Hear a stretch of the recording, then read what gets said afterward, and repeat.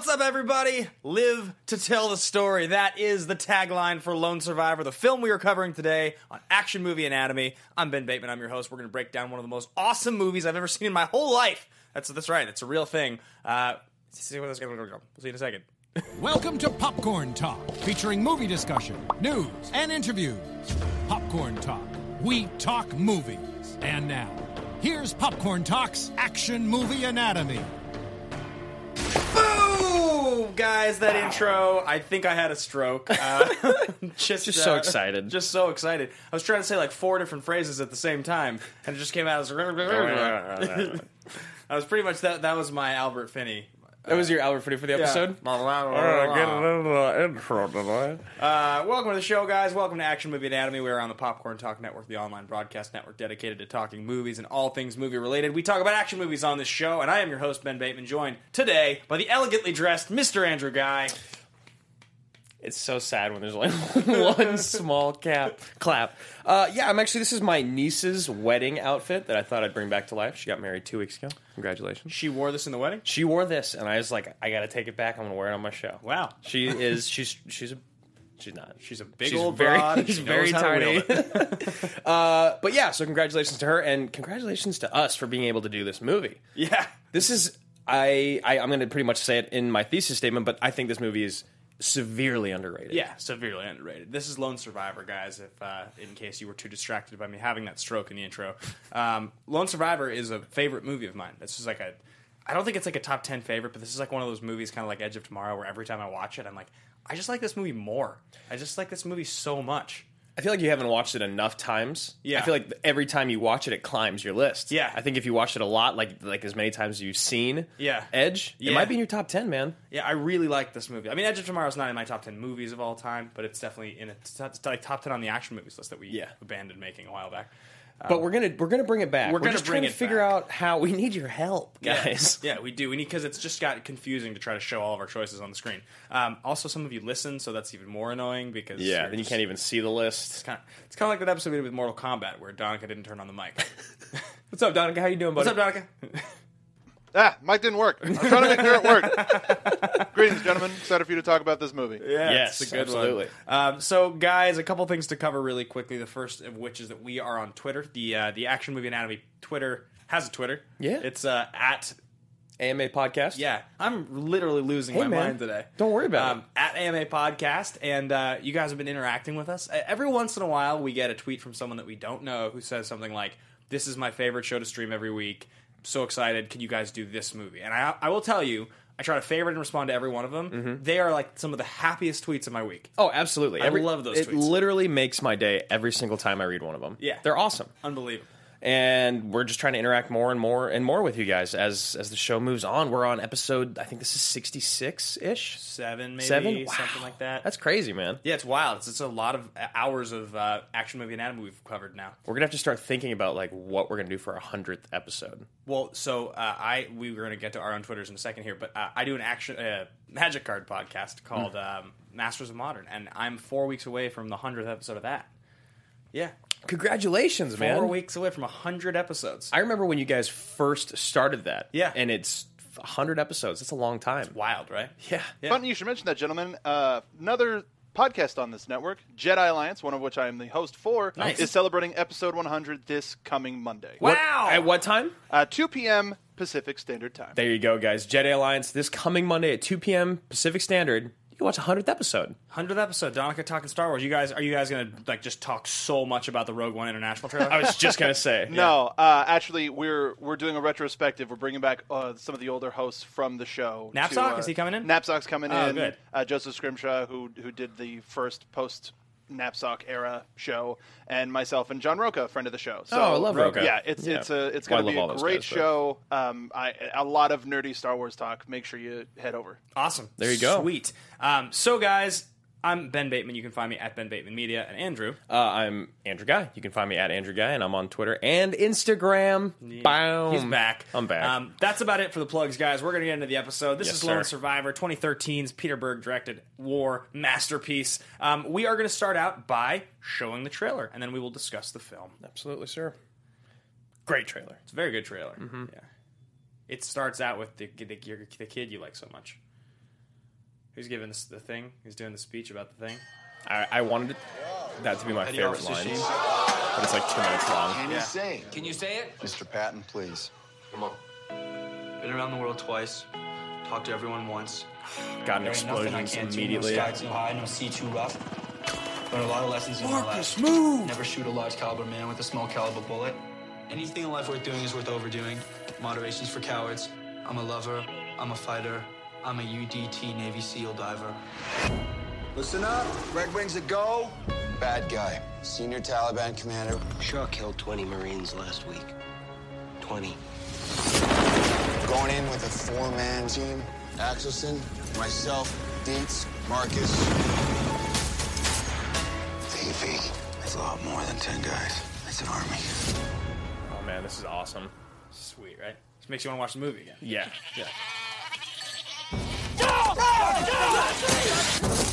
This op is compromised. This is Spartan 01, radio check. Danny, you radio working?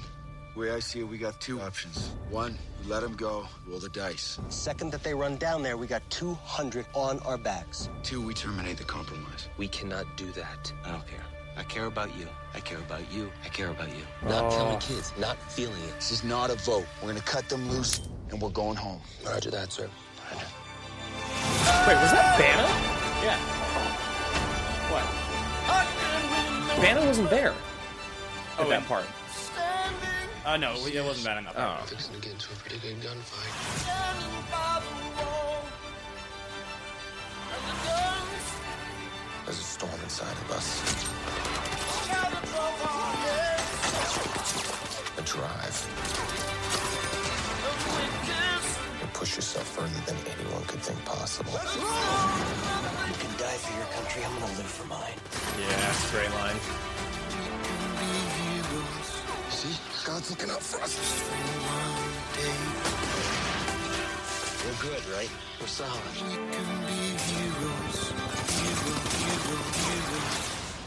You are never out of the fight. Yeah, just stop the good. episode now and let's watch the movie. Yeah, right. Like, just so good. Yeah. Yeah, if you And guys... it lives up to it It totally completely. is. Yeah, it's a great trailer. That Peter Gabriel version of Heroes that plays in the credits is like quite possibly my favorite thing in the whole movie. Which Like, part? The song that's playing in the trailer. It's the same song that plays in the credits. Yeah. It's Peter Gabriel's version of Heroes by David Bowie, and it's just so good. Yeah, it just fits it's so like, well. It's like almost eerie, but Yeah. not. Yeah. Yeah, it's like really- super melancholy. Yeah, it's like really sad. It's a very sad version of a song that's otherwise like. Anyway, awesome, so good. So, guys, we're gonna get to the next part of the show, which is something that we do every show. It is called Thesis Statement. This is where you have sort of a bold idea, something really big, strong. A very complete thought about the film, and you share it and you defend it, and it kind of is should be rooted in hyperbole, the greatest this, the only this, the first this, something like that. Should never be like, this is my favorite war movie. Like, that's a little loose. I mean, that's a better one than some, but Yeah, I mean, if you said this is the greatest war movie of all time, That's different. that would matter. I Yeah. mean, not, it all matters. Yeah, that would be all what we're matters. talking about. yes. So I'm gonna just rely on you. here to start this. That's all right, man. This is interesting because I was watching it, and of course, when we watch these movies, it's always on my mind. What's my fist pump? What's my thesis? What's So this one is tough to say because I haven't seen every single one, but I do think that this is the most underrated war movie of all time. Yeah.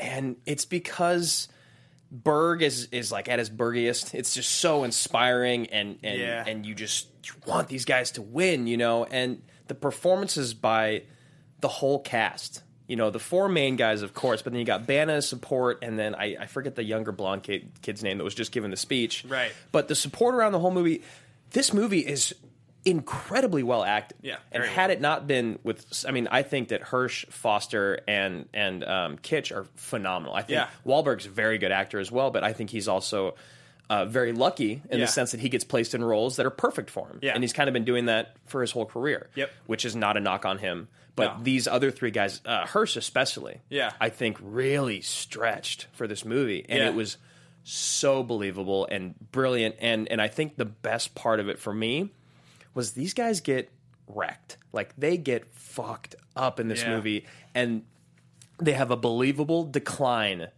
in in just what's the word? In consciousness. Yeah. Like you're watching the movie and like you see Hirsch every time he takes another bullet and every time he falls, by the end of it, he's just crazy. Yeah. He's just lost it. Right. And you get it because he's barely hanging on to life. He's probably just hallucinating. Yeah. But just that played off by him and Foster is fantastic. Yeah. So I think that this is the most underrated war movie of all time due to the phenomenal acting and the directing being spot on. My thesis statement is this is the greatest core group in a war movie ever. Oh, that's a good one. That's tough. It's tough because I think that you can look at like a lot of the casts that have gone into the famous war movies, and there's some great casts. I mean, Private Ryan's got a great cast. I think that's the only debatable one. Actually, there's Platoon, and there's a lot of great ones. But my thing is that I don't think when I think about certain characters in some of my favorite war movies, there's a couple of them where I'm just like, yeah, take it or leave it. Like I'm like, Vin Diesel, Diesel. I'm like, yeah, you're fine. I was like, Barry Pepper, he's very memorable in like Private Ryan, but like, yeah, like Tom Hanks is phenomenal. Like that movie's great. Like Thin Red Line's got a lot of great actors in it, but they don't all. It's not a core group that makes that movie incredible. I would say the same thing with Private Ryan. It's really just Tom Hanks and then a whole bunch of other people that have memorable parts. Right. Whereas this movie is just all about these four guys. The whole movie is like it's this group. They introduce this group. It's funny because even Bana and the other guys who all have relevant parts in the story, and it's well told. It just kind of feels like it's its own little piece. Yeah. It's just these four guys and their journey. They're on an island, like literally. Like it just feels like they're just completely by themselves throughout the whole movie, and even in that sense as well. The movie even declines a little bit once the other three guys are gone. And it's just Wahlberg in the village, which is like still good, but it's not as good. Not at all. It's really the four guys before the mission, on the mission, up to the point that Foster gets killed, and then once it's like Wahlberg, then it's like it goes back to being like a good movie. But it's like those 40 minutes are what make this movie incredible. I mean, and that's when it's because it's just so driven by the camaraderie and the brotherhood. And we talk about, we talk about this so much on the show and just in general with TV and movies, character relationship. Yeah. That is all you need to make a story great. Yes. And the character relationships in this are so fantastic. Yeah, really strong. So, guys, that is our thesis statement section of the show. If you have a thesis statement you want to chime in, let us know at AMA Podcast. Share what's on Twitter, or you can share in the comments on YouTube. But yes, I do have the live chat up, and please do share them because I think this is a very interesting movie to hear a thesis statement for. Yeah, absolutely. Moving on to the next part of our show, guys, we are going to get into something we like to call fist pump moment. Fist pump moment is that moment when you're watching a movie and something awesome happens or something that really affects you happens, and you look around and you're just kind of like, is anybody else seeing this? This is so good. Makes you want to call your buddy and be like, dude, you got to go see this movie. You got to turn it on. There's this one part you like want to tell them the whole story because you're so excited about it. And this movie has a lot of them for me. Yeah, I mean, this is just packed with them. Yeah. This is one of those movies that feels like it's just full of fist pump moments. Yeah, and again, audience at AMA Podcast live chat. I want to know yours because there's so many. So many. Ones. I get like teary eyed watching this movie. There's a lot of sections that really get to me. Sorry, go ahead. I mean, there's a lot of really good like single lines that we'll discuss later. I think in favorite line. There's this thing that Berg has that he's so great at, which is like, and I was reading a bit about it. His producer named Audrey. What am I looking for here? Something Aubrey. Sarah Aubrey. Yeah. Sarah Aubrey. She has a quote where she's talking about how what Berg is so good at is taking you into a very intimate world and diving into that world and then bringing you into it. Like he's very good at like Friday Night Lights is the most famous. That, at this point, is the most famous thing Berg's done because it's just lived on with so many people and there's so many episodes. He directed the film, and then he also created and directed many of the episodes of the TV show. But that TV show so completely brings you into the world of Texas football, Texas high school football. He turns you into what you're watching. Yeah, you become such a fan. You just become so invested, and you understand it in a way that I think he does the same thing with this movie. Mm-hmm. When I think about the other war movies that I like, it's a different kind of thing. Like I really kind of feel like I understood what these guys were going through, like their relationship, like what it's like to be a SEAL, kind of. Absolutely, and like, and I'm going to preface this with audience. Hear me out, please. Don't crucify me before I'm done speaking. I'm born and raised in America. 20 years old, American through and through.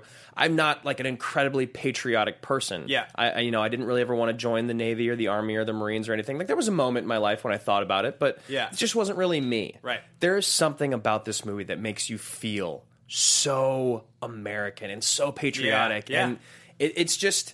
it brought something out of me that I haven't experienced in so long when watching this. Yeah, completely. You know? It's a positive and a negative, I think. Because the positive aspect is that it makes you feel something about being an American and the country you were born in, where you live, that just it does make you feel that pride. Mm-hmm. On the other hand, there's a part of it that's like very sort of black and white. It really paints the villain to be this kind of not cartoonish, but of just a very and not to say that, and it villainizes a whole people instead of Yeah. a person. Like that is one thing to its detriment. yeah, I think it received some criticism for that reason. But speaking of fist pump moments, I mean, Berg does this great thing with the way he uses music. I think his use of music is actually one of his strongest characteristics as a Yeah, director. guys, and if you don't know who Explosions in the Sky is, you must go look them up. I saw them live, and watching 5 guys play something simple on guitar, but like looping Yeah. it over and over, and it creating this brilliant crescendo. Yeah. is just, you guys got to look it up. Please Yeah, do. They do all the music for this movie. They do a lot of the music for Friday Night Lights. They're awesome. But geez, what do you have? Do you have one you want to share? I was gonna say, let me jump in first. I feel like you're gonna struggle with this more than me, and I think I have 2, and one of them is the speech. Yeah. The Navy diver speech when he's giving it right after his little dance, and it's just they're brothers. Yeah. and you feel it. And I watched this movie with my sister because I was back home. Yeah. and I looked over and I was like, that was sweet. Yeah. and she's like, that was really great. Yeah. and that was it for me. That was my true, literal Yeah. fist pump moment because I was like, yes, my sister's in. We're 5 minutes into this intense war movie Yeah. that she's watching just for me, and she's so in. Yeah. But my next one is, it's when they're sitting there, and he's just like, we're about to get contact. Yeah. Because then from that point on, the movie Yeah. just turns into a shit show. Yeah. It just goes straight off the cliff. But that moment of those guys walking up the mountainside and the goats and the silence and the stillness and like maybe they won't see him, maybe they will. And then he's like, we're about to get contact. That's when you're just like, oh, here we go. I know, we're about to get contact. Then he's just like, yeah, ready to punch that time card. Like, it's just like, yeah. these guys are prepped for it. Yeah, there's so many moments like that. I think probably Punch that time card. That's a good line. It's a good line. Yeah. I think my biggest fist pump moment of this movie is the credit sequence at the end when they're showing the real videos and pictures of the SEALs. It's tough. And they're playing that song from the trailer, Heroes by Peter Gabriel, and it's just like, oh man, Axelson is the one that gets me because it's him at his wedding dancing with his wife and it's a video. Oh, yeah. And it's just like, they just did such an incredible job of like you really feel like you know these characters by the end of the movie. Well, you fall in love with them by the end of it, which happens in so many films. You fall in love with a person, but they're not real. And in this film, you fall in love with people that are real. Yeah. That are real people that went through this struggle. That was 5 days and not 3. Yeah. Like they had to Hollywood. They Hollywooded this up by making it less intense. Yeah. You know what I mean? Instead of overtelling the story. So they cut 2 days out of this. Just, I don't know, the last of the Alamo, circa 2000 or 2015 or 2014. You know, Yeah. or I guess what was it, 12? Yeah. Yeah. Yeah. Anyway, so those are mine. Is that your stand? Is that the one I you're going think to that's stick my with? single fist pump moment that Okay. sticks with me the very most. I mean, like I said, there's a lot of them are attached to favorite lines, and I Yes. want to save that for later. But I definitely there is also the moment right Murphy's Ridge when Mike Murphy decides that he's going to go up and make like, the I'm call, gonna go up on the- and yeah. you know that he's going to die, and he knows he's going to die. Everyone And- does. Yeah. Yeah. And he starts climbing, and he's taking the shots, and he looks at Luttrell, and he's like, Marcus. He's like, never stop the fight, and you're just like, God, Yeah. I love this movie so Dude, much. when he takes that shot in the leg while he's making the phone call. Yeah. Oh, I know. He just, like, Yeah. Anyway. It's epic. Guys, go watch the movie. Yeah, it's so good.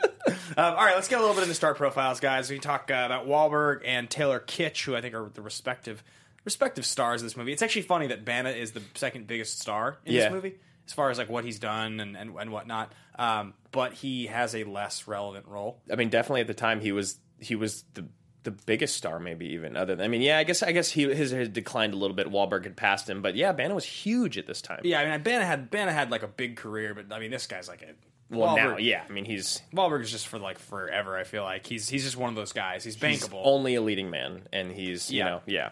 And I want to talk about everyone because I love Foster and Hearst so much. But so you look at Wahlberg and what he's been doing, and the dude is. He's a nonstop working and nonstop producing. I mean, he's a better producer than he is an actor. Yeah. I mean, excuse me, a more successful producer than he Yeah. is an actor. So we got Broken City, Pain and Gain, and Two Guns. They're all 2013, and they're all not that great. honestly. Yeah, Broken City I didn't watch, but I remember it. That's the one with Russell Crowe, right? Yeah, I believe so. And then Pain and Gain was kind of a letdown for me because I think Bay didn't know what direction he wanted to take it, whether he wanted to be more serious or more like gimmicky with it, and it got lost in translation. Yeah. And then Two Guns, I know the cover. So Denzel. Yeah. Okay. Yeah. It's the Denzel. That's movie. what it is. And it's actually on the set of Two Guns that he found that Berg decided he wanted to do this movie. Gotcha. So that Wahlberg decided he wanted to do this movie. Not It was on the set of Hancock that Berg had read the entire memoir in one sitting. Which is funny because you and I were on the phone last night talking, and I was just like, I want to read this book now. You're like, I've been reading so many excerpts that so. Pain and Gain's the weird one here because I feel like Two Guns is just Wahlberg and Denzel. It is what it is.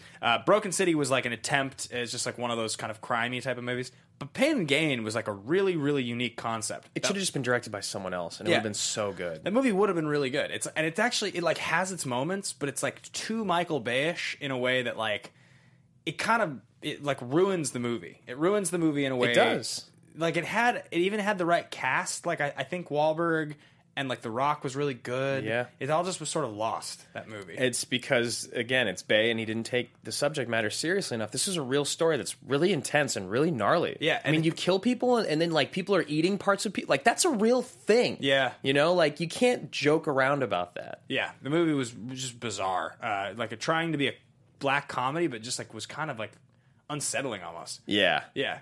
And then Kitsch, I want you to talk about, man, because you have been a huge fan of Kitsch forever, and you kind of introduced him to me. He was always kind of just that guy to me. Yeah, Kitsch is I'm a big fan of Taylor Kitsch. This is right at the end of a run that Kitsch had. So Taylor Kitsch played Tim Riggins on Friday Night Lights. That's his most famous, most loved, super sweet role. Basically, there's two characters on that show. There's Coach T, played by Kyle Chandler, who's like who's like the greatest coach / dad / mentor ever. Yeah, he's on my like top 10 interviews all time. If you're a man that's like a manly man, you will cry during Friday Night Lights. Yeah, the pilot's the greatest pilot ever filmed. Yes. And Riggins is the second most popular character on that show. He's just awesome. He's just great. He's Texas. He's all those things. So after that show, he showed up in some things, and then he had this one stretch where he did like 4 movies, I think, in a row. 3 or 4 movies. This is the end of it. Savages in 2012. That's the Blake Lively one with that guy from the Twilight movie. Which Savages looked like it was going to be incredible, and it just sucked. Yeah, wasn't it like Travolta in that movie also? It looked like a serious version of Penelope Cruz too. Of what was that one with Billy Bob Thornton and Bruce Willis? Yeah, Bandits. Yeah, it looked like a serious version of that. Yeah, Savages tanked. Battleship, also directed by Peter Berg, by the way. Rihanna. Yeah, is that one? Rihanna. Yeah, tanked. Yep, and Kitsch was in that. John Carter, one of the all-time flops. One of the greatest failures of all time. All time. It's like this is all like the same summer. I think they were all within a year of each other. I love that no one gave up on Taylor though, because it wasn't his fault. They kind of did. I mean, they kind of did, right? but he still gets. He's still in good things. Yeah, I mean, not like that though. I think he's swinging back around. But I think what happened was that there was a lot of Taylor Kitsch hype because everybody loved Riggins, and they were like, let's put him in some movies. So he filmed these movies. They all came out. They all flopped. John Carter especially because he was like the lead. But then Lone Survivor 2013. It's kind of like I think in some ways it was like, okay, he's in something that's good and he's good in it.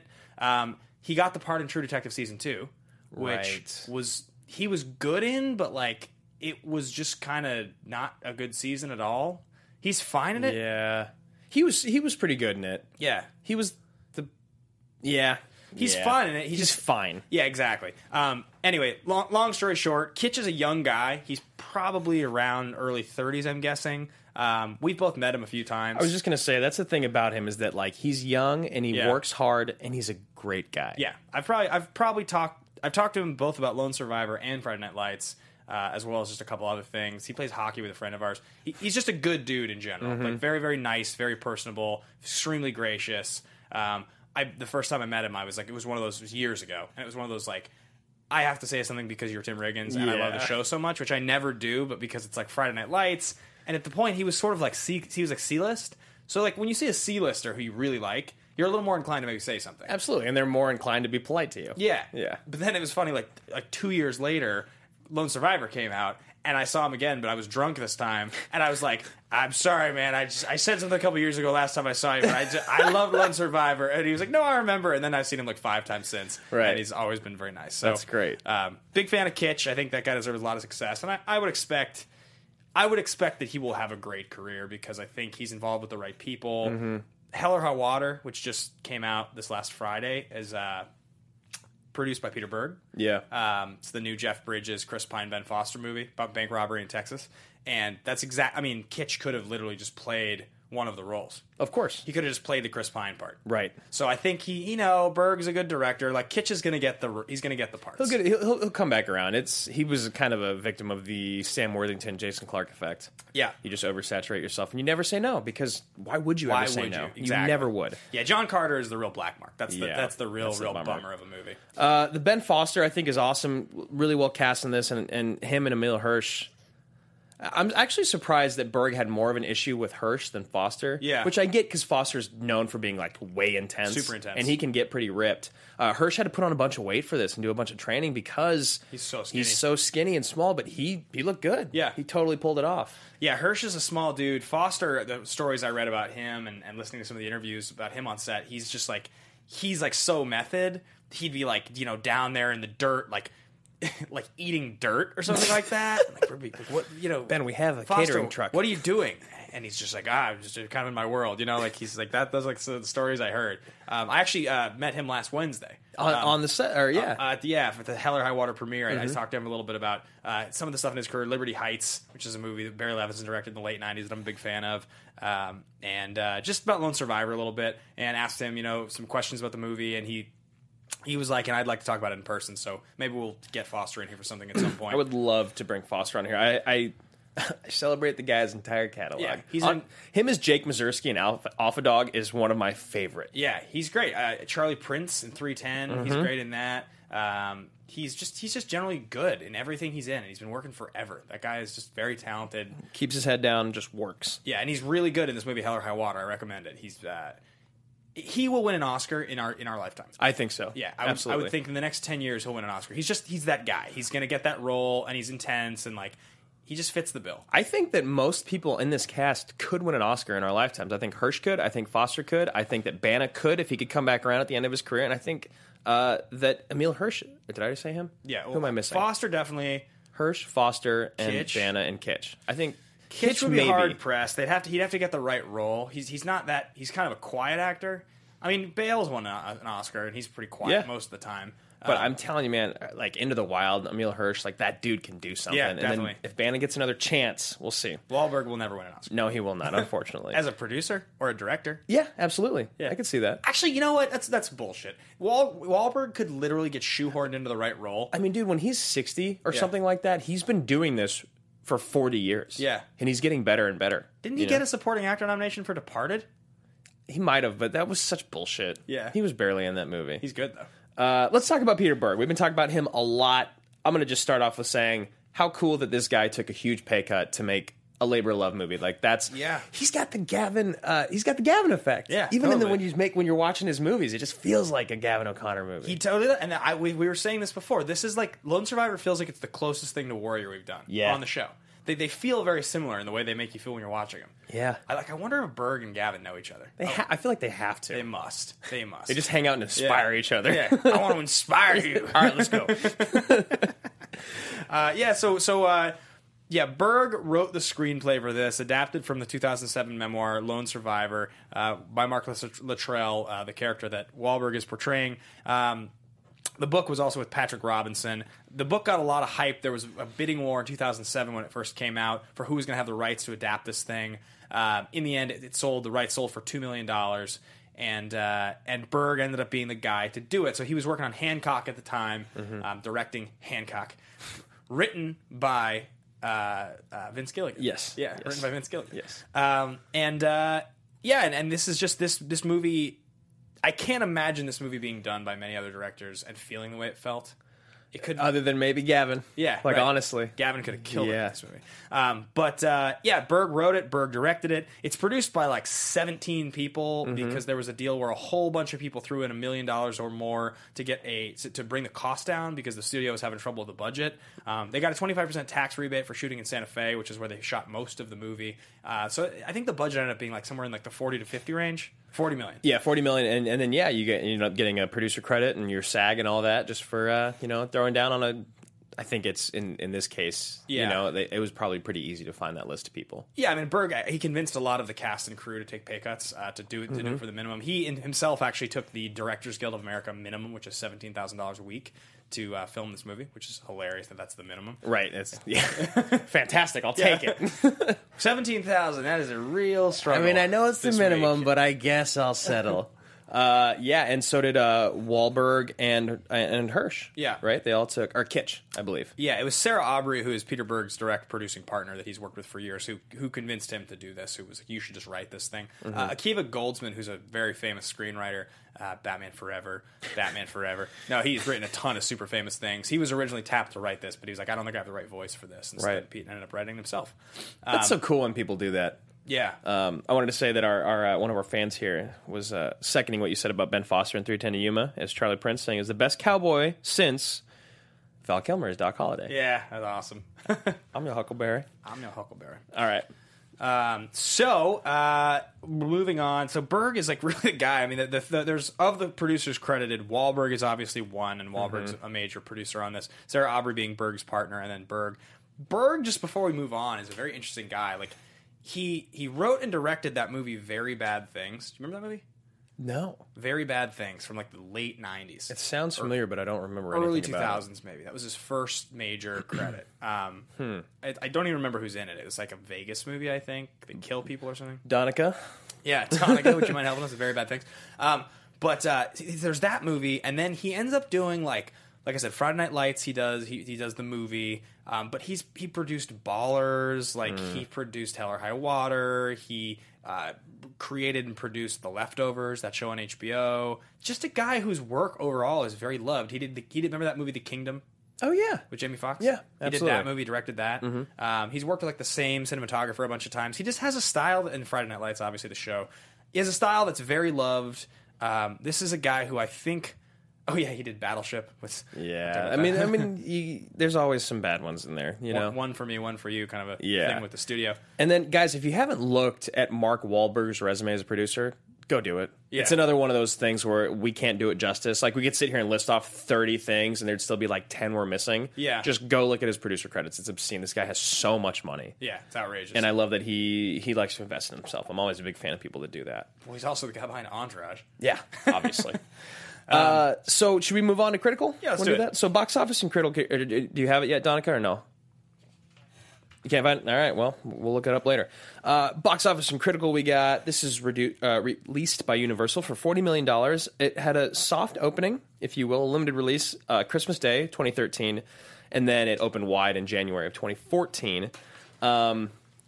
Which was good, because when I first looked at its opening, I was like, what happened? Yeah. So it made $125 million domestic, an additional $29 million worldwide, for a total of $154 million. I want to talk about that really quick, because I think it's an interesting number. It's very rare that you see that low of a number for worldwide with such a star-studded cast, and I'm wondering if it is because of the subject matter and the time that it came out. If other people in the world were just over Americans and our war movies, or you know what I mean? Yeah, definitely. I mean, I think the fact that it made so much money domestically makes a lot of sense. Exactly. The subject matter is always very popular if you do it right. I mean, there's a reason American Sniper made so much money. Yep. There's just a large part of our country that's just very interested in war and the I mean, there's also like a lot of people in the military. Yeah, who are vets who like are interested in this. And I think that we all have come to with all of the subject matter out right now, whether it's comic book or not, especially with war movies, is we want like a real depiction of what happened. Yeah, you know, like we were talking about Black Hawk Down before this all started today on the show, because it was just it was a huge movie that had come out, and people were like, "Oh, this is going to be amazing," and then it just kind of came and went. And I always wonder what people think about it, because I don't think very highly of it. Yeah, you know, and I think it's because it's super Hollywoodized. Black Hawk Down. Yeah. At the time, it was like so stylized, and everybody was like, "This is so great." Yeah. Yeah. But now it's like, you look at what people want in war movies. You look at The Hurt Locker. You look at Zero Dark 30, and it's just bare. Yeah. You know, it's quiet a lot of the time. There's no music in Zero Dark. No, it does. You don't, because you don't need it. Yeah. It's war. You know. So that's interesting. So it still made a total of $154 million, which is great. It almost quadrupled its budget. Its soft opening, it made $90,000, and then for its wide opening, it made $37 million. It was number one. So yeah, people wanted to see it, and people like it. It's got a 7.6 on IMDb, 75% by all critics on Rotten Tomatoes, 68% by top, and an 87 by audience. So, again, that's why I'm saying I think that goes right back to my thesis in saying that this movie is so underrated. Right. It's got incredible reviews all the way across the board. It made great money. Obviously, you're not going to make a sequel for a movie like this, but just the fact that it was kind of forgotten makes no sense to me. Well, Deepwater Horizon, that's Berg's next movie coming out. With Wahlberg. Starring Wahlberg. Okay. It's, I think, a movie about, like, it's another true story of, like, you know, heroism and all that type of thing. I think I want to say that it's something like an oil tanker, maybe, that gets, like, starts to capsize or something like that. But it's, you know, same kind of a deal, and that it looks and is being advertised in very much the same way. Like, the cover of it is like from the director of Lone Survivor, and starring Wahlberg. I like that. You know, I think that's kind of what they're going for. If it's actiony enough, we'll do it on this show. Absolutely, we will. But look out for that, Deepwater Horizon. The trailer for it looks pretty darn good. So yeah, critical. You know, it's like you said, it's our MO 87 for the audience. This is definitely one of my all-time favorite war movies. Speaking of which, let's get into top 5. Top 5 for the day, for the week. Top 5. Okay, let's do it. Top 5 war movies all time. This is. I mean, how could we not? Yeah, I feel like that's the okay. Do we do a particular? No, we can't do an order. Top 5 with an order is always so hard. Okay, yeah, I'm gonna jump in with my first one then, and guys, please live chat, tweet at us at AMA Podcast. I want to hear your top 5 favorite war movies because, I mean, there's like there's that group that kind of stands alone, the classics. There's like 8 of them, but mine's a little different. So I think my first one is gonna be, I'll go classic, and I'll say Schindler's List.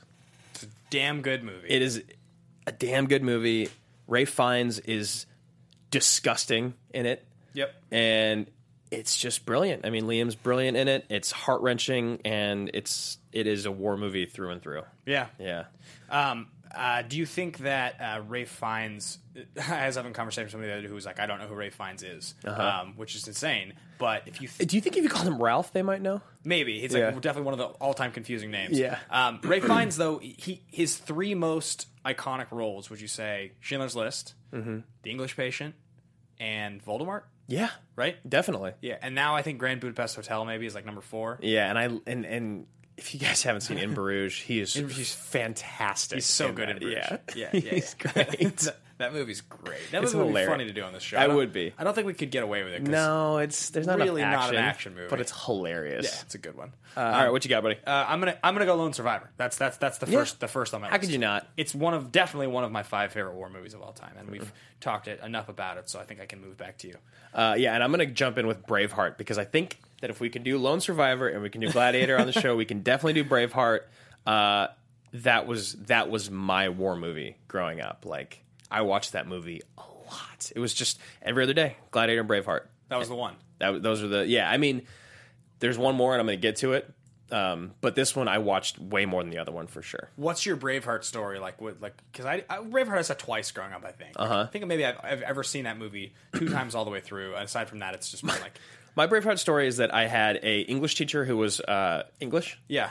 I mean, he's a health teacher who was English, and he was a health teacher who was English, and he would always talk shit about the end of Braveheart. Yeah, saying that like he's yelling freedom. He's like, you wouldn't be yelling that. You'd be yelling, So he always, because it's obviously, of course, he hates Braveheart, right? And I was like, huh. He was like explaining the torture to me, and I was like, that sounds gnarly.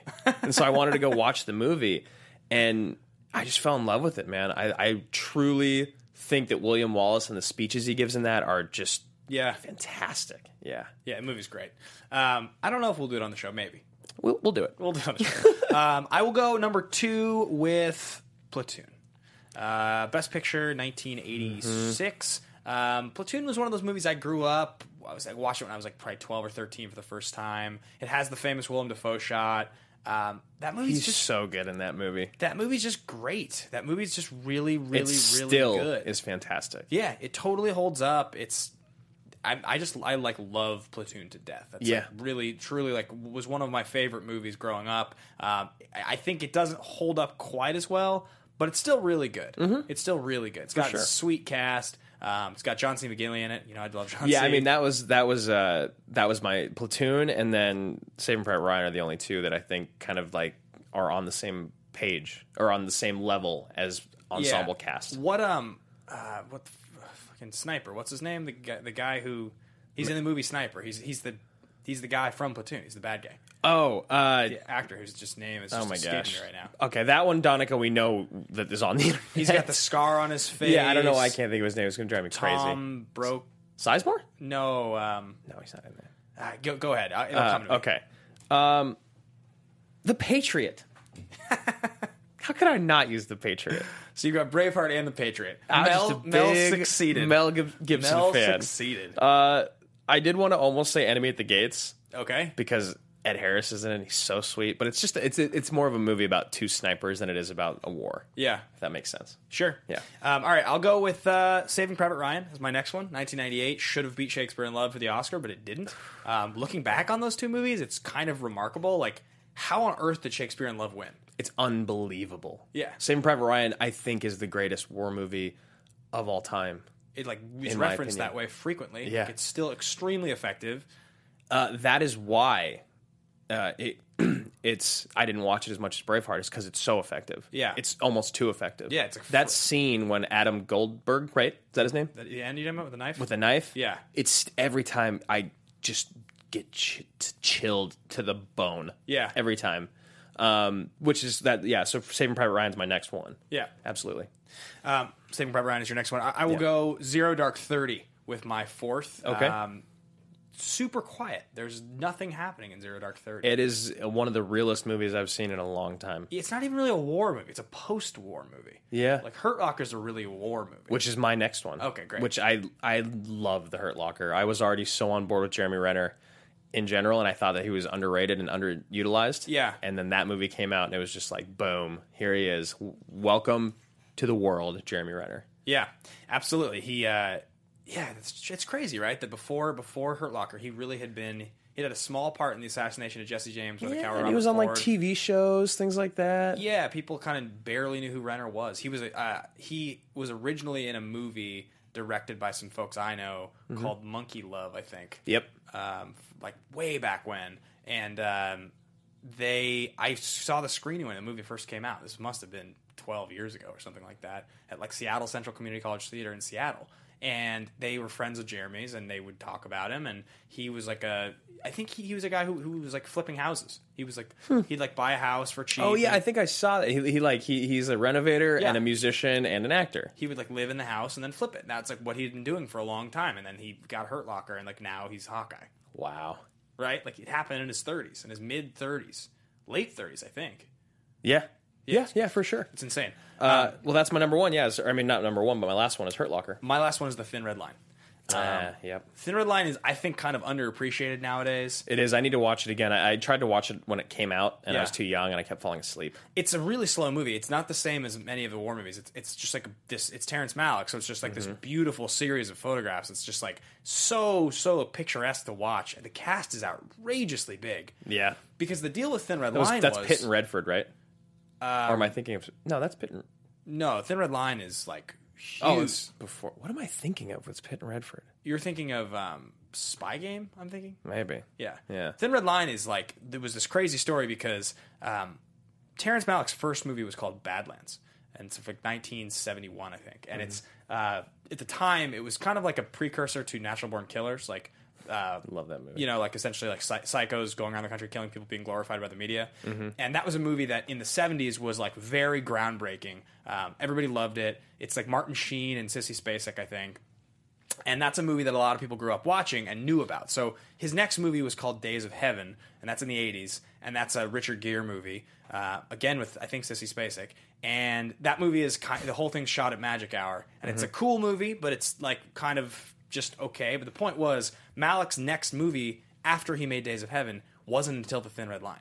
He did like a movie in 71, a movie in 83, and then 15 years later he did a movie. So this whole generation of actors that had grown up watching his movies, all wanted a part in Thin Red Line. Every one of them. Which is why you see that movie has a crazy cast. Yeah. That movie... It's packed. I had to look it up because I was like, I know. Yeah. It has like 19 people. And I think it's like Clooney's in the movie, Nick Nolte's in the movie, Travolta's in the movie, Jim Caviezel, Sean Penn. Like, it's just everybody has like a small part. I think it's like John Cusack's in the movie, Woody Harrelson's in the movie. We should have done our opposite top 5 and done like Heart's War and We Were Soldiers and the Wind Talkers and all that. We can't do Wind Talkers until we get Rocco back in here. Or Jason. Thomas Berenger. Tom Berenger. Yeah, that's From okay. Platoon. Yeah. Thank you, Donica. Yeah. Thank you, sir. That's all 5. Oh, and I have like 2 honorable mentions that I want to mention, and that is Good Morning Vietnam and Inglourious Bastards. Ugh. You don't like You got to watch it again, man. You really do, because I felt the same way about it. I've become just such a Tarantino hater. I know, but you got to watch it again. The tension building in that first scene and in the bar scene are 2 of the greatest in any film. Yeah. Ben, you can hate that director. Don't hate that movie. Yeah, right? No, I mean, I don't hate it. It just You got to watch it again, because I felt the same way. Yeah. I say that to you so much when you don't like a movie. I'm like, you just gotta watch it again. Just watch it again. I'm really trying here. All right, guys, that's our top 5 war movies. Let's move on to recast. Oh, no, we skipped favorite line. We did. Hold on, let me throw these in here. We got Jarhead, Kelly's Heroes, Three Kings. I love Three Kings. I like Three Kings. Another great Wahlberg film. Three Kings, Schindler's List. Schindler's List is a war movie. Yeah. I don't care what anyone says. I know it's a historic drama, but it's about World War II. It was during the Second World War that the film takes place. Platoon, We Were Soldiers, The Patriot. I gotta watch We Were Soldiers again. I really don't remember it. I don't remember it being good. And Glory. Okay, cool. That's everything. Glory's a good one. Yeah. Glory's a good one. Let's get into favorite line. This is an exciting part. There's a lot of good lines in this movie. Favorite line, man. So, my single favorite line in the whole movie, is it's after Murphy has died. And it's with Ben Foster and Wahlberg, and they're sitting there, and it's just before they're sitting there, and he's like, "We're good, right?" And he's like, "Yeah, we're solid." And you look over, and you see that Axelson's got a chunk of his back of his head. Oh my missing. gosh! And yeah, he's like, "They really fucking shoot me in the head." Fucking shoot me in the head. He's like, "Yeah, brother, they did." And he's like, and then he looks at him. He looks at Marcus, and he's like, "If I die, I need you to tell Cindy how much I love her." And he's like, "You're not gonna die." And he looks at him, and he says, "I want you to tell her I died with my brothers with a full fucking heart." With a full fucking heart. And then he starts to respond, and then some explosion goes off. And I think that's my favorite line in the whole movie. I love Ben Foster so much. Yeah. I want to be able to do his voice because he has such a high voice. Yeah. He's like, but it's like almost cruisy, but it's not. It's like a little deeper and more gravelly. But yeah, that's a great line. I honestly think, mine came so early. I had one in the opening credits. Yeah. And that was when they said, I reached my limit. That part, no. Whatever you have to do, find an excuse to win. Like they're just saying random quotes in there. I love that. But the one is during that kid's speech or during the thing, and it's anything worth doing is worth overdoing. Yeah, and I love that. I think it speaks on every level in life. Right, and and moderation is for cowards. Moderation is for cowards.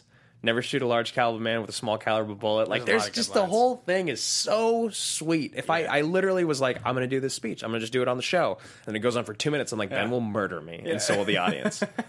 But yeah, that's it for me. Yeah, that one's really good. I also love, I told you, Marcus, never end the fight. Ben Foster has the one line, I'm gonna, you can die for your country. I'm going to live for mine. Yep.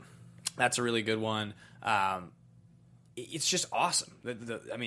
This movie is just so full of good moments, good lines. I also love. We haven't talked at all about the stuff in the village at the end with Wahlberg getting saved. Yeah, it's relevant stuff, and it's good with the I think story. It's so important that they put that in because I think that had you not put that in, people would just leave with such hate. There's such blind, unabashed hate for something that they don't completely understand. Yeah, and I do agree that the movie kind of starts to fall flat. But I think it is so necessary to have that in there. Whereas a lot of times in these movies, action movies, horror movies, and comedies, they fall flat and it's just for no purpose and it just sucks because they don't know how to end the movie. Whereas this, I think it falls flat a little bit because you've been on an adrenaline thrill ride for the last hour. Yeah, totally. But I do think it is incredibly necessary. It's also fully, that was all real. Except the one thing that you were telling me that wasn't real is that the guy actually performed surgery on Wahlberg. He even did more for him than they show in the film. Yeah, he gets the shrapnel out of his leg. This is what I read, at least. That in fact Wahlberg didn't pull the shrapnel out of his own leg.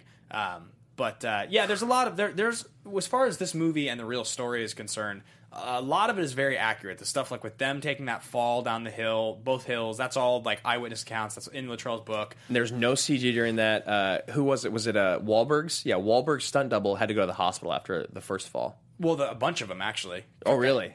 punctured lung, cracked ribs. Like I don't know why I just read about the one, but yeah, dude. Those falls, they're really hard to watch. Yeah, they're crazy. I mean, there's a lot of stuff like when they fall and Wahlberg's gun lands like a few feet away from him. That's real. They fell and his gun is like 6 feet away. It just like lands at his feet. There's like a lot of stuff that's totally accurate. And then as far as how the characters actually die, like I guess Dietz, Emil Hirsch's character, they don't leave him up on the ridge. He actually dies in Marcus's arms in real life.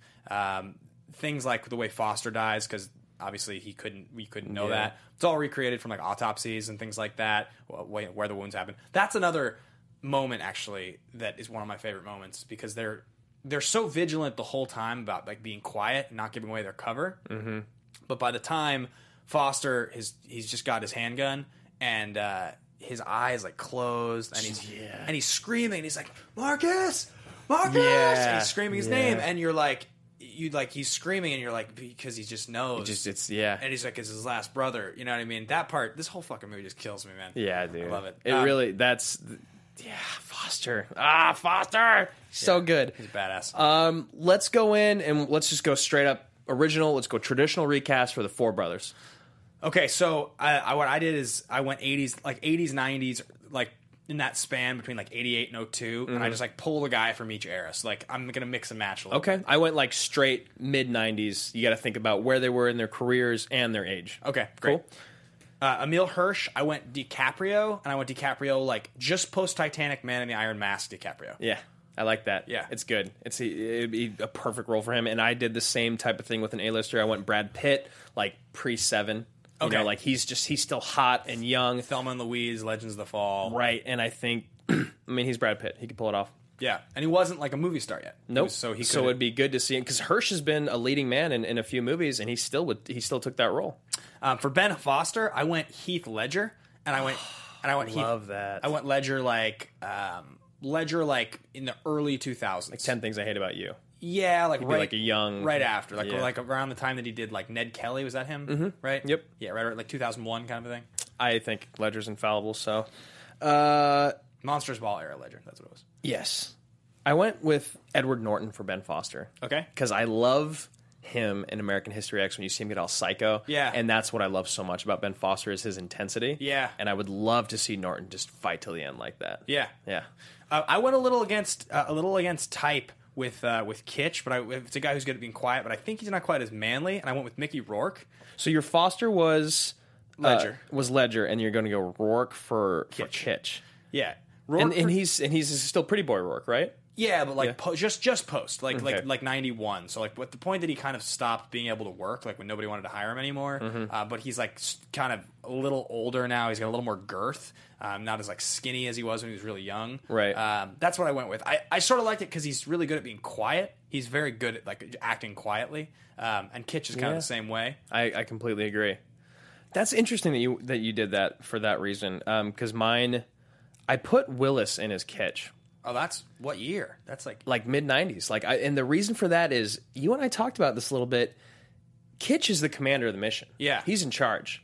Not Wahlberg. Yeah. But Wahlberg's star power and his presence on the screen and his moral stance makes you think he's in charge. Yeah, it's a weird thing with the movie. I think watching Willis pull off a dramatic role, dying, I think it's really important that he's one of the ones that dies. Yeah. Because you don't see that a lot with Willis. Yep. And also his age would have helped push that agenda of, he's the captain. Yeah. But this guy will not break his morals, and that's why that way you'll truly know he's the captain, and this guy still doesn't care. You're thinking like Die Hard 3? With Avengers. Like, what is that, like 95? Yeah, but my only issue with that is he has to be able to play the actual age of Mike Murphy. He has to be able which is 29. Yeah, which is like maybe pushing it a little bit. Yeah, I can see that. Yeah. For sure. I will now go with Mel Gibson in the Mark Wahlberg role. And I'm going Mel like The Patriot or like Braveheart era. If you think about it, it's actually crazy. You think he could play the age? Because he's 30. Of Wahlberg? What is he, like 32? Latrell, something like that. Yeah. Well, because my thought was this: like, all right, when he's in Braveheart, he looks like he's getting away with playing like about like 32. Yeah. But when he plays The Patriot, he looks like he's getting away with playing about like 46 45 or 5. Yeah. So it's just 4 years difference. That was we with some makeup and whatever. guys can play like 20 years when they get to that age, as long as they take good care of themselves. Yeah, completely. I went Kilmer. For my Wahlberg. Not Fat Kilmer. Not Fat Kilmer, like the Saint Kilmer, good-looking, pretty boy. And you love the Saint so much. I love the Saint. Every time I mention Kilmer, I always mention the Saint. He'd have the perfect all-American look for it, and he can be kind of a cock. You know what I mean? Like, he's really good at that. Yeah. We see it as him and in Top Gun. So I think the pretty boy look with the guy being like, I won't do it. I know. Yeah. This is not something I'm going to do. Just seeing him, kind of wanting to hate him a little bit for it. Yeah. But yeah, I just love that. I would love this movie. And I think it would be directed by like Ridley Scott. Well, didn't Ridley Scott direct Black Hawk Down though? Yeah, but this is a better cast. Ridley Scott's made some great movies. Yeah, no, I agree. To make this movie the way that it feels, you have to have a director that understands like things being understated. When did Miracle come out? Like 2002? Later. Later. 06, damn it. 05. I was like, I'm just make Gavin. Gavin, yeah, Gavin could have directed this. Yeah, sweet. Who's your Wahlberg? I said Mel Gibson. Oh, Gibson. You're right. Yeah, I forgot that I went first, or you went first. Those are. I would totally watch both those movies. Yeah, right. Yeah, I'd be all in. Yeah, I mean, you see this happen. Did you see Fury? I didn't watch it. I actually have watched it. How was it? It was good. I need to watch it. I always watch it when I'm like kind of drunk. Yeah. Because it's always on a cable like late at night because we have HBO, and I always turn it on because it's sweet and I love Barenthal. And, Yeah. I need to watch it again. That's all I can say about it. It's very engaging though. These war movies that have like I think it's got Shia LaBeouf, who's kind of the exact guy that would be in a movie just like this now. Shia LaBeouf could have played one of these roles. Absolutely. Shia LaBeouf, who would he have played? Hirsch? I think Shia LaBeouf would play either Hirsch or Foster. Yeah, he's pretty intense. He might have been able to get away with Foster. Foster's a very specific brand of intensity though. You. Yeah. That's like you just sort of need him to be in that role. Yeah, I think that the best role for Shia would have been Hirsch, and I also think that you and I love Shia LaBeouf more than like 90% of the world. Totally. Yeah. I don't even know why we're so on board with him, but he could be so good. Yeah, and he will be good. He'll be good again. You guys wait. He's young. He's just kind of nuts. But I like that about him. I like that. We're not going to do Cage versus Cruise because this is a serious movie about serious, real things. And I mean, there's 3 action movie categories: totally ridiculous, totally legitimate, and ridiculously legitimate. I think it goes without saying this movie is totally legit. Absolutely. Without even describing the categories. No, we don't even need to get into it. Can I do this real quick though? Because we do have a bunch of people commenting about who they would have playing what. Edward Norton was okay. Yes, he was very ripped. Brad Pitt for Wahlberg. Okay. Gibson for Eric Bana. Yep. Which I think is cool. And then Chris Pine now for Emil Hirsch. Then I almost think Pine is. I almost feel like he's too Chris Piney to be in this movie. He's not like grizzled enough, or you know what I mean? You should see Hell or High Water. Yeah, he's sweet in it. Your opinion will change. Really? Yeah, he's really fucking good. I like Chris Pine, and I don't give him the credit that he deserves, and I forget. Like Unstoppable is great, but he's so good as Kirk. Yeah, and then I completely retract what I just said. I'm sure he could pull it off. Pine could actually play Kitch in this movie. I can see that more. That would be definitely the role that would make the most sense, I think. Yeah, because him sacrificing himself up on the ridge, and yeah, I'm almost sad that we're at the end of our episode. We only have one more thing left, but like I'm bummed to be done talking about this movie. So we have to move on to The Pitch. Oh yes, that's awesome. I love it. Donica just working the controls like a fucking champion. Like a fucking champion. So let's talk about the movies that we're going to pitch. We have 2 movies this week. It's kind of a bizarre pitch week. It's a really tough kind of week for us. Yeah. So on the one hand, which do you want to pitch? Well, I do want to preface this by saying that neither of us have seen these movies. Yeah. So I guess we don't really have to pitch either of them specifically. The Mechanic we talked about last week. Yeah, and we still want to pitch it because number 2's coming out, and I'm just like on this Ben Foster kick. Yep. So you got The Mechanic, which apparently is pretty entertaining. It's supposed to be good. He's like a hitman in training, I think, and like it's like Jason Statham. There's a new one coming out. Apparently, the first one was apparently like pretty solid. And just like an entertaining action movie. On the other hand, we have The Bloodfather, which is this new Mel Gibson. How do you get yourself in trouble? I can't even do his voice. I got to practice it. He's like super grizzled. And, I don't know anything about it. It has an 8.6 on IMDb, which is impressive. It's him and William H. Macy and Diego Luna, and his daughter is like in bad with some like the drug cartel. Yeah, something. And they're after him, and like Gibson goes straight psycho badass dad. Look at this. Donica's looking up Bloodfather right now. Yeah, he's.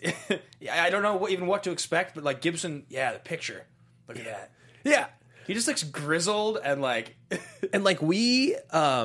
This movie's not really playing in many theaters, so we'd have to drive like 40 minutes to go see it. Yeah, but we're so in. Oh yeah, I like. Look at him. Look at him. Look at his arms. Yeah, he's bound, but he's fucking. Did you ever see that one from a couple years ago? The Edge of Darkness? No, I didn't. Yeah. Did you? I didn't never see it. I was so sad when Mel Gibson turned into a psycho, because know how much I love me some Mel Gibson. I really do. I love Lethal Weapon 4, one of my favorites. You and Burns both. Yeah, and then like... Except Burns wasn't as perturbed by him going psycho. He's like, it's all right, I understand. We've all been there. Yeah. It's like, much. well... yeah.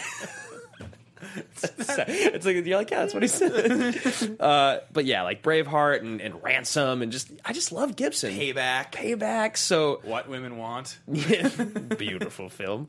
So yeah, guys, those are the two films, The Mechanic and Bloodfather. We'll put up a poll, and you guys will tell us what we're going to watch. And 12 of you will vote, because nobody has any idea about either of those movies. No. But we will be doing one of them. So. Yes, we will. So you let us know, guys. Thanks for tuning in. Guys, our AMA question... I don't know if it's our fault or your fault or it's all of our faults, but don't forget to submit questions to @AMA Podcast about the movie that we're doing of the week, so that that's another segment that we loved doing. We did it for a few weeks, and then it just kind of dropped off. Yeah, so #AMA question. If you have a question, we'll debate that. We'll set that up for next week with the Bloodfather. That'll be a fun one. Hopefully that wins. I'm really hoping that wins. Yeah, me too. And that's that, guys. So thanks, and we'll see you next week. Goodbye. From producers Maria Menounos, Kevin Undergaro, Phil Svitek, and the entire Popcorn Talk Network, we would like to thank you for tuning in. For questions or comments, be sure to visit popcorntalk.com. I'm Sir Richard Wentworth, and this has been a presentation of the Popcorn Talk Network. The views expressed herein are those of the hosts only and do not necessarily reflect the views of the Popcorn Talk Network or its owners or principals.